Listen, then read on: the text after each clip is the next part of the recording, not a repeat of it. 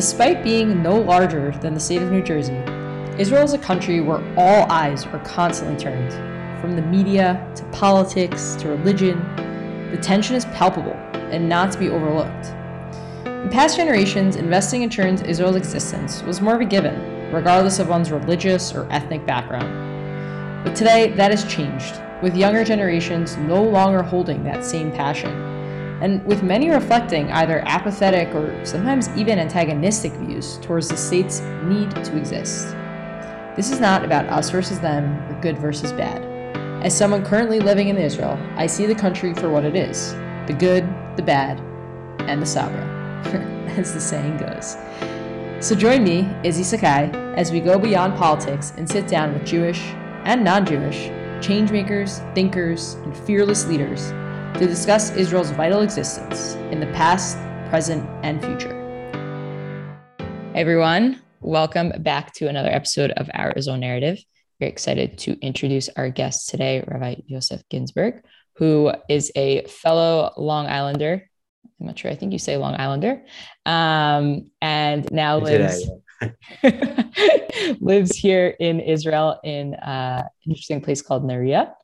And he had originally come to Israel studying in yeshiva, served in the army in the IDF, then lived in the Old City, which I think is a fascinating place to live, for about 8 years. And throughout his time here, he's taught in various yeshivot, seminaries, and he, very interestingly, is on the educational staff at the International School for Holocaust Studies here at Yad Vashem, which is just incredible. And he spends, I think, a lot of his days working as he was the co-founder and now regional director of NCSY Israel, which helps teens that recently came to Israel acclimate, I think, to the environment here and what could often be challenging at that stage in life, coming and moving to Israel. So without further ado, I want to give you the floor, hand you the mic, as they say. If you want to just tell us a little about where you're sitting right now, maybe most interesting thing that happened to you. I'll say this past Shabbat, because I know you had an interesting Shabbat. Yeah. Sure. And thank you so much for having me, Izzy. Our Israel narrative seems really important, and what you guys are doing, what you're doing over there. So, thank you for having me as always. And I've met a lot more interesting people, but happy to be speaking with you and covering, as much as I can and do what I can. The craziest thing that happened, you said the craziest thing over Shabbat?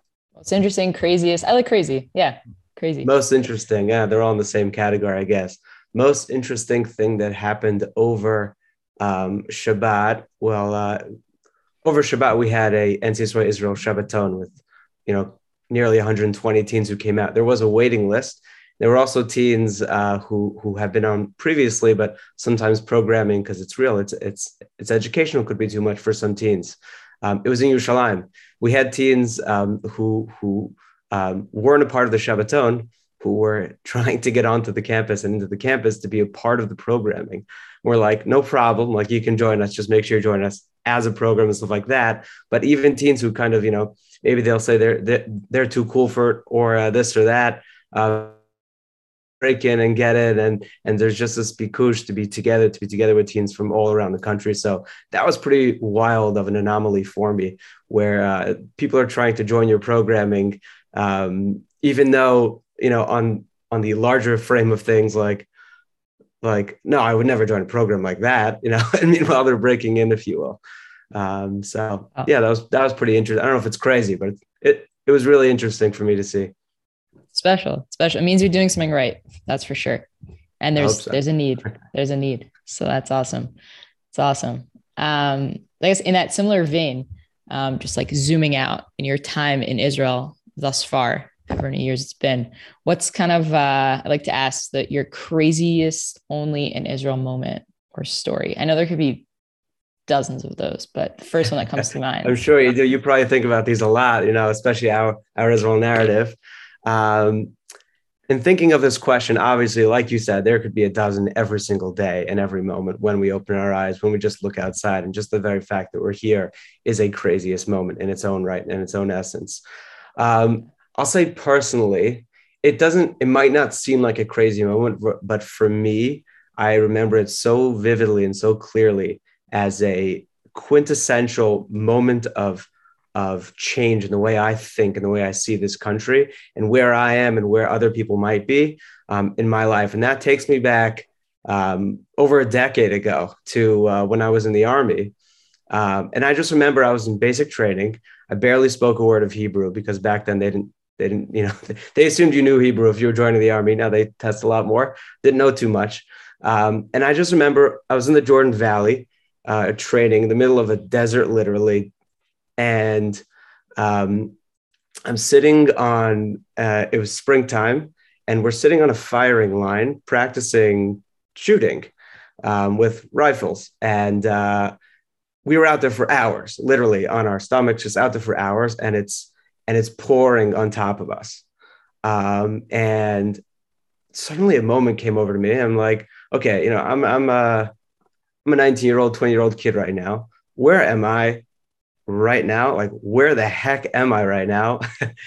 And where are my buddies right now? And I'm just thinking, like, I'm sitting here like some kid from Long Island, like on a firing line in Israel, in, the middle of nowhere, literally.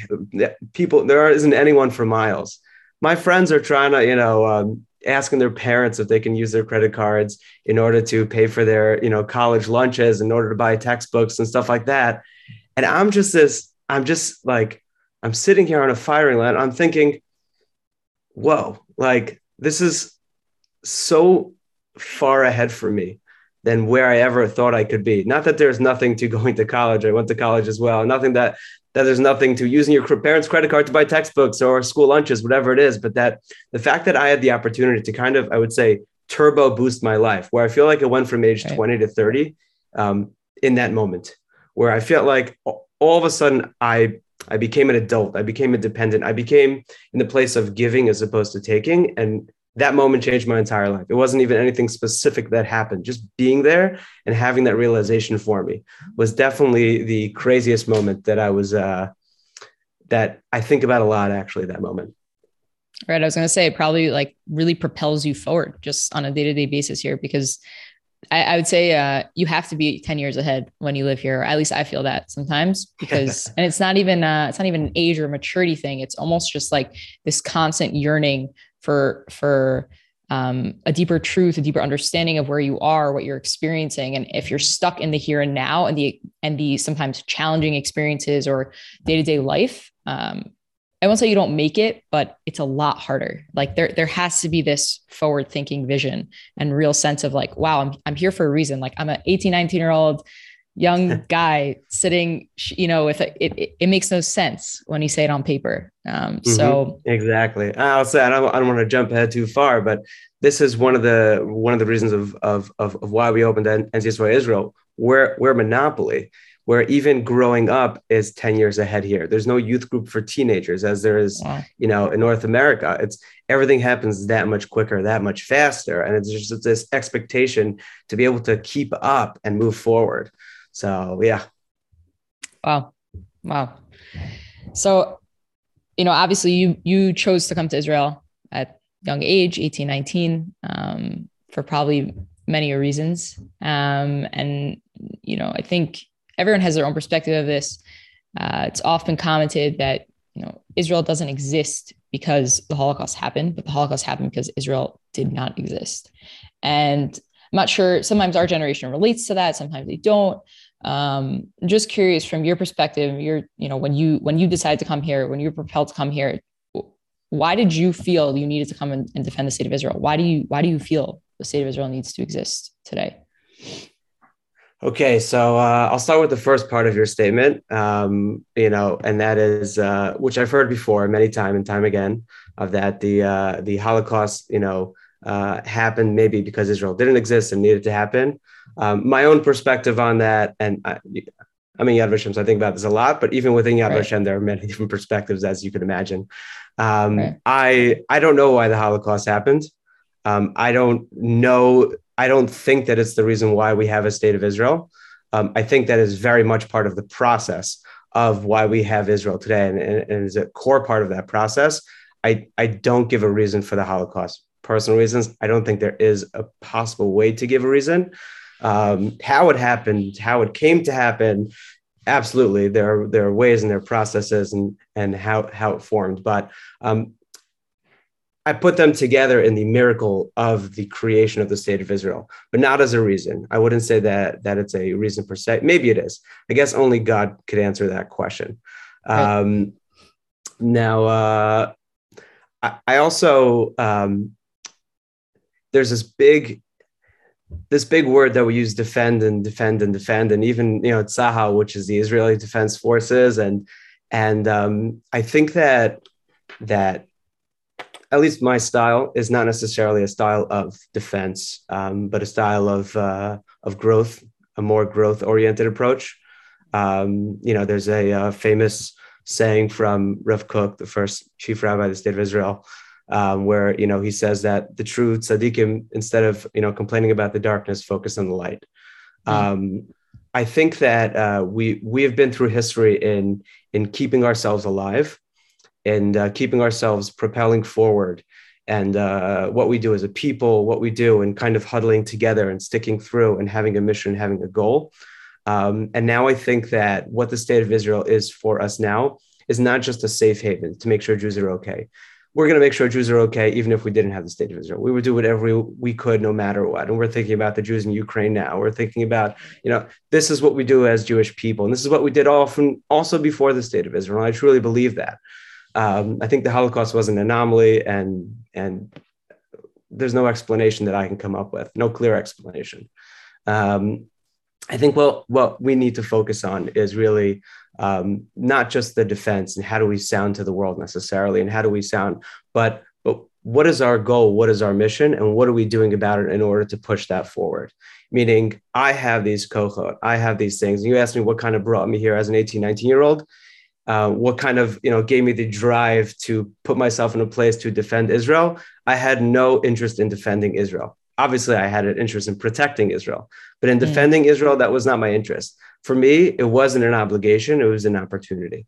It was something that I had the opportunity to do. That my grandparents, who were in the Holocaust and couldn't even think of a picture of what the Kotel looked like, let alone today. So go back all of these years, and I have now the opportunity to be in this army, which hadn't been reinstated since the times of King David, really, times of the Second Temple and the Maccabees. So it's there right in front of me, and I get to do this. I get to be a part of this. I get to be a part of its growth. I get to be a part of protecting its people. I get to be a part of its building. How could I not do such a thing? It almost seems crazy to me. Now, everyone else thinks I sound crazy, which is fine. I am a little crazy. I don't think you sound crazy. I appreciate that, Izzy. So there's one. There's one. I'll take it. But for me, it's opportunity, and it's not obligation at all. And it's not defensive. It's building. It's growing. We have a lot of time, this apologetic kind of defensive way of how we, show ourselves. And sometimes we need to be that way on campuses and things like that. But I think we need to show what we're doing and how we're doing it. And we are doing it. And it's amazing. And we are creating a miracle. It's not just a miracle. We're creating it. So that's my short answer. No, it's incredible. And I think it's exactly, say, be a light onto the nations. We're not here to just preserve ourselves, like you said, and protect ourselves. We can do that even potentially without state of Israel. At least we did for generations past. But there's something here that we're supposed to be an example for this world. How do we model ourselves in this country, in this place? How do we unify as a people and treat each other? And I always feel that very deeply, that it's, the enemies are almost a distraction. It's not, like you said, a defense. It's what are we doing to come closer? And then the enemies, God will take care of that. The enemies will dissipate. They'll, God willing, one can hope, but it really is. It's much more about looking within, right? It's the same idea, like change yourself, and then you could change the world. And absolutely. Ourselves, Israel is I think is the soul of the Jewish people in a lot of ways, and that's where we have to focus our energy. So I appreciate that perspective a lot. In that vein, I think we have a lot of different voices and ideas in the global Jewish community about Israel and about Israel's need to exist and its its role in this, in the, in the global Jewish arena right now, in the global, not just Jewish arena. And that comes from artists, entrepreneurs, politicians, all different, your advocates. How do you think we can kind of start to really unite those voices, try and create, like, not have anybody lose their voice, but create a more unified force behind those voices? So this is a question which I deal with on a smaller scale. I would say pedagogically very often, in terms of how I interact with teens and students and things like that. And this, I would say, goes in line with everything I said previously. We kind of are trying to create often a place for everyone, so that way they do not fail. A space in order so that they're not going to mess up, or they're not going to, or they just pass, or they pass this, or they pass that. It's a bagrut, it's a psychometry, it's getting into this and it's getting into that. We all have kochot, and everyone has different kochot. For some, it's math. For some, it's science. For some, it's Torah. For some, it's, fill in the blank, really anything. And everyone has, and I really believe that everyone has kochot. Not everyone, it comes easy. I'm trying to translate kochot as strengths, just for thank you. Yeah. I guess it's a strong word. So yeah, you're fluent. Sorry, keep going. So in line with I don't believe in, again, not that I don't believe, that was a strong word as well, like kochot, but instead of focusing on how do we get better at what we're not good at, I'm kind of giving the tools and the skills to people to be able to shine with things that they're already amazing at and things that they love at. I'll give you a tiny example just from this weekend that I'm thinking of. We have a teen he's a great teen, but he hasn't really shined yet. And for whatever reason, he was kind of in the background and he was a part of things. He's a good kid. And he asked if he could have, we have a camera, an NCSY camera. And he asked if he could have the camera for the afternoon, on Friday afternoon, kind of take pictures. The kid's whole Shabbos was changed. Well, first of all, we have 1,300 pictures that I got to run through now. But we have, meaning this kid's whole life is now focused on something that he's good at and focused on something that he's able to do. And that's a very small scale example for what I think and the way I see we need to build this country and our people. We need to break out of kind of that mold of this is what a Jew looks like, doctor, lawyer, fill in the blank of what our Jewish mothers prayed that we were. And we're not always, and kind of see ourselves in the place of this is what I'm already excited about. This is what I'm incredibly excited about and what I love. And I'm going to make it happen. I think that what's unique about Israel, and I speak with Olim about this a lot, is that it really does have opportunity to be successful in a broad variety of ways. It's not just the doctor, lawyer, has enough money, educator approach. Here, it's kind of nobody's really that rich anyways. You have, of course, you're wealthy and the high tech and things like that. But the difference between a doctor and an educator is not the same difference between a doctor and an educator in North America. Mm-hmm. It's much smaller. And here, and I think it is the way of life here. Our life isn't work. We don't live to work here. We definitely work to live. At least that's the way I feel. And I feel that with the plumbers in this country. And I feel that with the electrical engineers and even the high-tech personalities, that they're very excited about their work and what they have to give, but it's about the living here. And I think it's because we love living here so much. We love being here so much that the work is so much stronger and that so much more gets done. It's because when you go to work in your high-tech position, when you go to work as an educator, because you love living here, your work is going to be a lot stronger because you feel that you can give here and you feel that you're a part of it and you're connected to the land and the people. So the work is secondary. It's kind of an example of if you have a family, for example. So, if you care about your kids, you can't call it babysitting. You're spending time with your kids. I've been called out for that by my wife, but it's not called babysitting. It's spending time with your kids. So that's work. That's hard. What do you mean? How could you enjoy that? How do we get out of that? No. I love being with my family, and therefore it's just spending more time with them. Sometimes they're crying and it's less fun, but it's still my family. So that on the broader scale, I think we need to create more opportunities for people to connect to this land. That's for sure what we do at NCSY. Everyone's like, oh, well, how do you fight integration, by speaking English? No, we're making them comfortable. And then all they'll want to do is be a part of this nation. They're not comfortable in that language sometimes. So we do it in different ways. And that's one small example of what we do. The most important thing, Maslow's hierarchy is safety. It's just feeling comfortable. It's feeling there and feeling a part of things. And then everything else kind of rolls out in itself. I believe this very strongly as well in education, specifically in teaching, Judaic studies and Torah studies. I don't believe in testing. I don't believe in giving the opportunity for a student to fail at something, because that automatically shows, oh, that's not for me. I can't be good at it. I'm going to fail at it. We need to give opportunities to teens and to kids and to everyone, really, in order to shine, not in order to fail. How do you connect? And when I have to give a test for something in a yeshiva or seminary, whatever it is, an end of the year evaluation or something like that, you hand it in however the way you want it. You want to draw me a piece of art that helps you connect. You want to write a poem. No problem. I want to see that you care. I want to see that you want to give. And that is something that is very important to me. One of the reasons I'm in informal education, because it's very hard to be, to sit with these ideas in a formal educational setting without fully believing in it. So, yeah, I hope I answered your question. Yeah, no, I mean, I wish I had you as a teacher when I was younger, because there's all those, you always say, you like, wouldn't have failed, yeah. It's almost like, you always say, what was the point of all those classes? And at the end, there's practical things that you definitely learn from your formal education and formal educational years, but they always say, like, what's the teacher you remember most?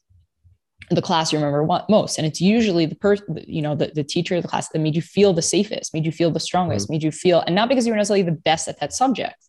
It just had, like, when I think about the teachers that saying that to me, that's what it was. And I think in terms of the global arena and trying to, like, want to focus on, like, what can I give to Israel? What can I bring to the table here? It's a matter of building up this inner strength, like you're saying. I think it's so important. I actually took a course when I was learning in Israel about 5 years ago. It was created by a gentleman, Rabbi Yosef, and he basically taught, I think it was called The Greatest Strengths. I don't remember the name of the course, but anyways, for me, it was life-changing at the time that I took it. Because it was the first time someone said exactly what you're saying. Focus on what you're good at. Focus on what you can give. What are your koha? What are your strengths? What can you bring to the table? That's what we need to survive. That's what we need to thrive. I shouldn't say survive, to thrive and to be the best we can be as a collective whole. And so it's not like it's not telling anybody do X and then you'll be able to contribute, or do Y. It's just do what you do best, and then we'll all benefit from that, and we'll all be more unified and stronger as a nation, as a people. And I think it's incredible. Another thing I was going to ask you, and you started touching on this, is just, some of the things that you're able to do for your teens. And I think that example with the boy and the photography, helping him to connect to himself, and then he feels more comfortable here and what he has here and his potential here and his future here. I don't know if you have any other, like, examples like that stand out in your mind, or just different elements. Also, I think that's something that could definitely, I was going to say, elements that could be applied to people that aren't in Israel and are trying to help people, teens specifically, and the younger generations connect to the land. Do you think there's any other, say, like, knowledge transfer that we could have kind of from what you're doing here with your community and what's happening with communities overseas? Yeah. We have a big focus, and for good reason, because we're all messianic and we all want everyone to be here. And we all have big ideas and big dreams. And we've had thousands of years of getting the Jews to the promised land. And we've made that our goal, I think. I think we've made our goal for everyone to be here. And that's the quintessential person. You've made Aliyah, at least in the Zionist circles, you've made Aliyah, you've made it to Israel. Now what? And the focus is on getting here too much. I think that the getting here needs to be a given, not a goal. I think it's the means to the goal. the goal needs to be, and the education needs to be, building the land and thriving. And sorry for continuing with this theme so much. I'm pretty passionate about it, as you can tell. And so much is focused on pre-Aliyah, and there's amazing work being done with Nefesh B'Nefesh and all those organizations and the Jewish Agency. But I think the focus, even pre-Aliyah, needs to be post-Aliyah. Needs to be on, okay, how are we going to create a space for you? When you have a meeting with an Aliyah advisor, okay, how are we going to make this work? Like, how are you going to survive? How are you going to pay your bills? How are you going to get a job? Do you have a plan? Are you coming on a pilot trip to see if it fits your bill, to see if it's right for you? It's right for you. The question is, how are you going to make it right? What are you going to do to make it hard? If there's passion, if there's love for something, the challenges are very much secondary. I've never heard a basketball player say, "Oh, I'm so tired. That was so hard." It's the most challenging thing to play a game of basketball in the world. I'm saying you're sweating, you're getting torn to shreds, pushing everyone, knocking to pieces, and trying to get a ball in a hoop. If you don't love basketball, it's the most miserable hour of your life. But if you have a passion for basketball, if you love it, no one's complaining about the bruises that they received. That's part of the game. You may even embrace it and enjoy it as war wounds, if you will. And we often have this, I'll say it in Hebrew and then I'll translate, this magia li attitude that, and I think it's very much prevalent in the world right now, of like, what can I collect? What can I get? What can I receive? I moved here. Now I'm supposed to get something. It needs to be flipped. It needs to be, what can I give? And what am I going to have to sacrifice in order so that I can give of that? Not so that I can take something. Not what can I collect, but I'm moving here not in order because schools are more, if it's because of a specific technicality of money or this and that, I would say don't make Aliyah because of money, even if it's true. Don't make Aliyah because of comfortability with your kid's school, even if it's true.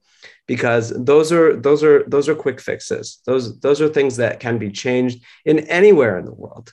That's going to happen. If your teen's having trouble in school in America, they're going to have trouble here in school because they're a teen having trouble in school. That's going to happen anywhere. Israel's no different. There might be more opportunities, and that's true. But the question is we need to educate, I think, pre-Aliyah it's not a matter of this is going to be hard and how are you going to cope with this? Are you going to be able to do this? It's what are you willing to sacrifice in order to give and grow this passion of yours, this love of yours, that is the state of Israel, that is the Jewish people, that is eventually helping the world as a whole. And so we need to flip our minds upside down, right? Adar, nafochu, flip everything upside down entirely, in terms of the way we think, in terms of understanding that we're here to give. We're here to give, and that gives others, and that helps others, and that helps the world. And people like to complicate that process as, it's really a very simple circle. And that is, doing good things promotes good things and more good things happen. And it's as simple as that. And it's when we focus on who we are and what we're able to do and what we're able to give for the things that we love, and that be family, that be Israel, that be the Jewish people, that be the world even, that's when we find ourselves growing the world and growing everyone around us. It's when we focus on those specific positive lights, and not as challenges, as being like, yeah, of course it's a challenge, but I'm not going to not do something because of the challenge. I'm going to do more because of the challenge, to use that to kind of push us in the right direction. So I think we just need to change our way of thinking. I think that often, in this day and age, it's like I said, that kind of, what can I collect? What can I receive? What do I deserve? You have more than what you deserve. We have more than what we deserve. We have something that we couldn't even dreamed of. Instead of saying, what can we receive from it? What can we get from it? How it's making life hard for us. It's how much am I willing to sacrifice in my life to be able to give to that, to give for that, to give to others, to help people. And those aren't sacrifices when we're doing them. Those are, bruises on the court in a basketball game, but you love that game. So it's no problem at all. Yeah. I mean, my mind right now is like split in two ways. So the first being when I made Aliyah, it was a very similar thought process. I didn't come with any specific goal. I didn't, it wasn't like goal setting, like trying to meet these kind of people. It was just, I'm coming because that's where I'm compelled to go at this point in my life. And I believe in Israel, and I believe in living in Israel. And I think it's very much what's helped me to survive. I mean, I tell people very openly in the past year plus that I've been here that I've had some of my hardest moments, and nothing to do with being in Israel, just having to do with the fact that I'm living life and life is challenging.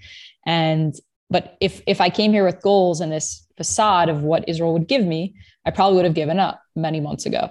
And so that point, I definitely strongly agree. And I think it's 100% the attitude you have to have coming here. And I would say where my mind's splitting the other way is in terms of, people maybe aren't even thinking about coming here right now. But in a very similar vein, I think, and stick with me for a moment, because I'm almost piecing this out of my mind as I speak, but people want to see Israel for the not so glorious, the not so, beautiful, right? You can't, when I told certain people I was moving here, but it's really hard. It's, you're just, I mean, what are you going to do? What are you going to do? Who are you going to be with? It was just constantly met with like, even when I had my Aliyah interview, they told me I was just thinking things. My own interview now. Same they told experience. me I was moving in the middle of Corona, and they told me, why would you want to move in the middle of a pandemic? Like, what are you going to do? And I was like, is this a trick? What are they trying to, I'm so confused. I was really confused. And I was like, wait, no, Izzy, hold your own. You could do this. And I said to him, I think it's where I'm supposed to be. And the same attitude that you have as a person coming here to make it, to thrive and to live and to thrive here, you have to have when you look at Israel from the outside, even if you're not going to come here, even if you're not coming here now, if it's not the right time for you, for whatever reasons, there's practical reasons that people just can't. And that's something that over time I've really understood. I was very much on the bandwagon for a long time of like, let's go everyone right now. I don't know what you're waiting for. Look at the world. And now it's like, okay, we're in Galut, we're in exile. So there must be some sort of purpose for the world outside of Israel, right? For the Jewish people living outside of Israel, whatever that purpose is. I'm not God. I can't tell anyone. But if you are there, you still have a duty to serve Israel in a way, to help Israel thrive and survive. And it's not just putting your money here. That's part of it, sure. But it's speaking up for Israel in the way that, how do you connect to it? What makes you feel like you can give? What is a strength you feel, a kocha, like you've been saying, that you can bring to the table in Israel, even if you're not here? Because I think there are things you can do. I think there's plenty of things you can do. And it starts with just finding the positive in this land and what it is for us. It's not a perfect place. I always remind people it's 75 years young. I was very exact. I should just know the number at this point. But anyways, it's quite a young country. I don't know any country that's perfect, even ones that have been around for hundreds of years. Talk about America, talk about Europe, right? None of these countries are perfect. So just take that into perspective when you talk about a country that is so young and what it has accomplished. Focus on that. Bring that to the table, and bring to the table based on that. What can you then contribute? What can you just bring to help Israel thrive and the Jewish people thrive. I keep saying this word thrive. I think you really honed in on that earlier on. And I love it. I think it's, survival is just so not what should be in our lingo. It's how do we thrive? How do we get to that point? So absolutely. And I'll say, even you use the word perfect, and as we're trying to, perfect is not a good goal. Because what then? And it's kind of that same goal. And it's part of the issue in terms of, we got here and now we're perfect. And then we realize we're not perfect. That's the excitement of not being perfect. There's always room for growth. There's always room to, I'll say the word, you said it, thrive. So there you go. So I really enjoy this. And just to close off, I like to ask, when you think of Israel, kind of what's the first word or phrase that comes to mind for you? It's okay if it's a Hebrew word.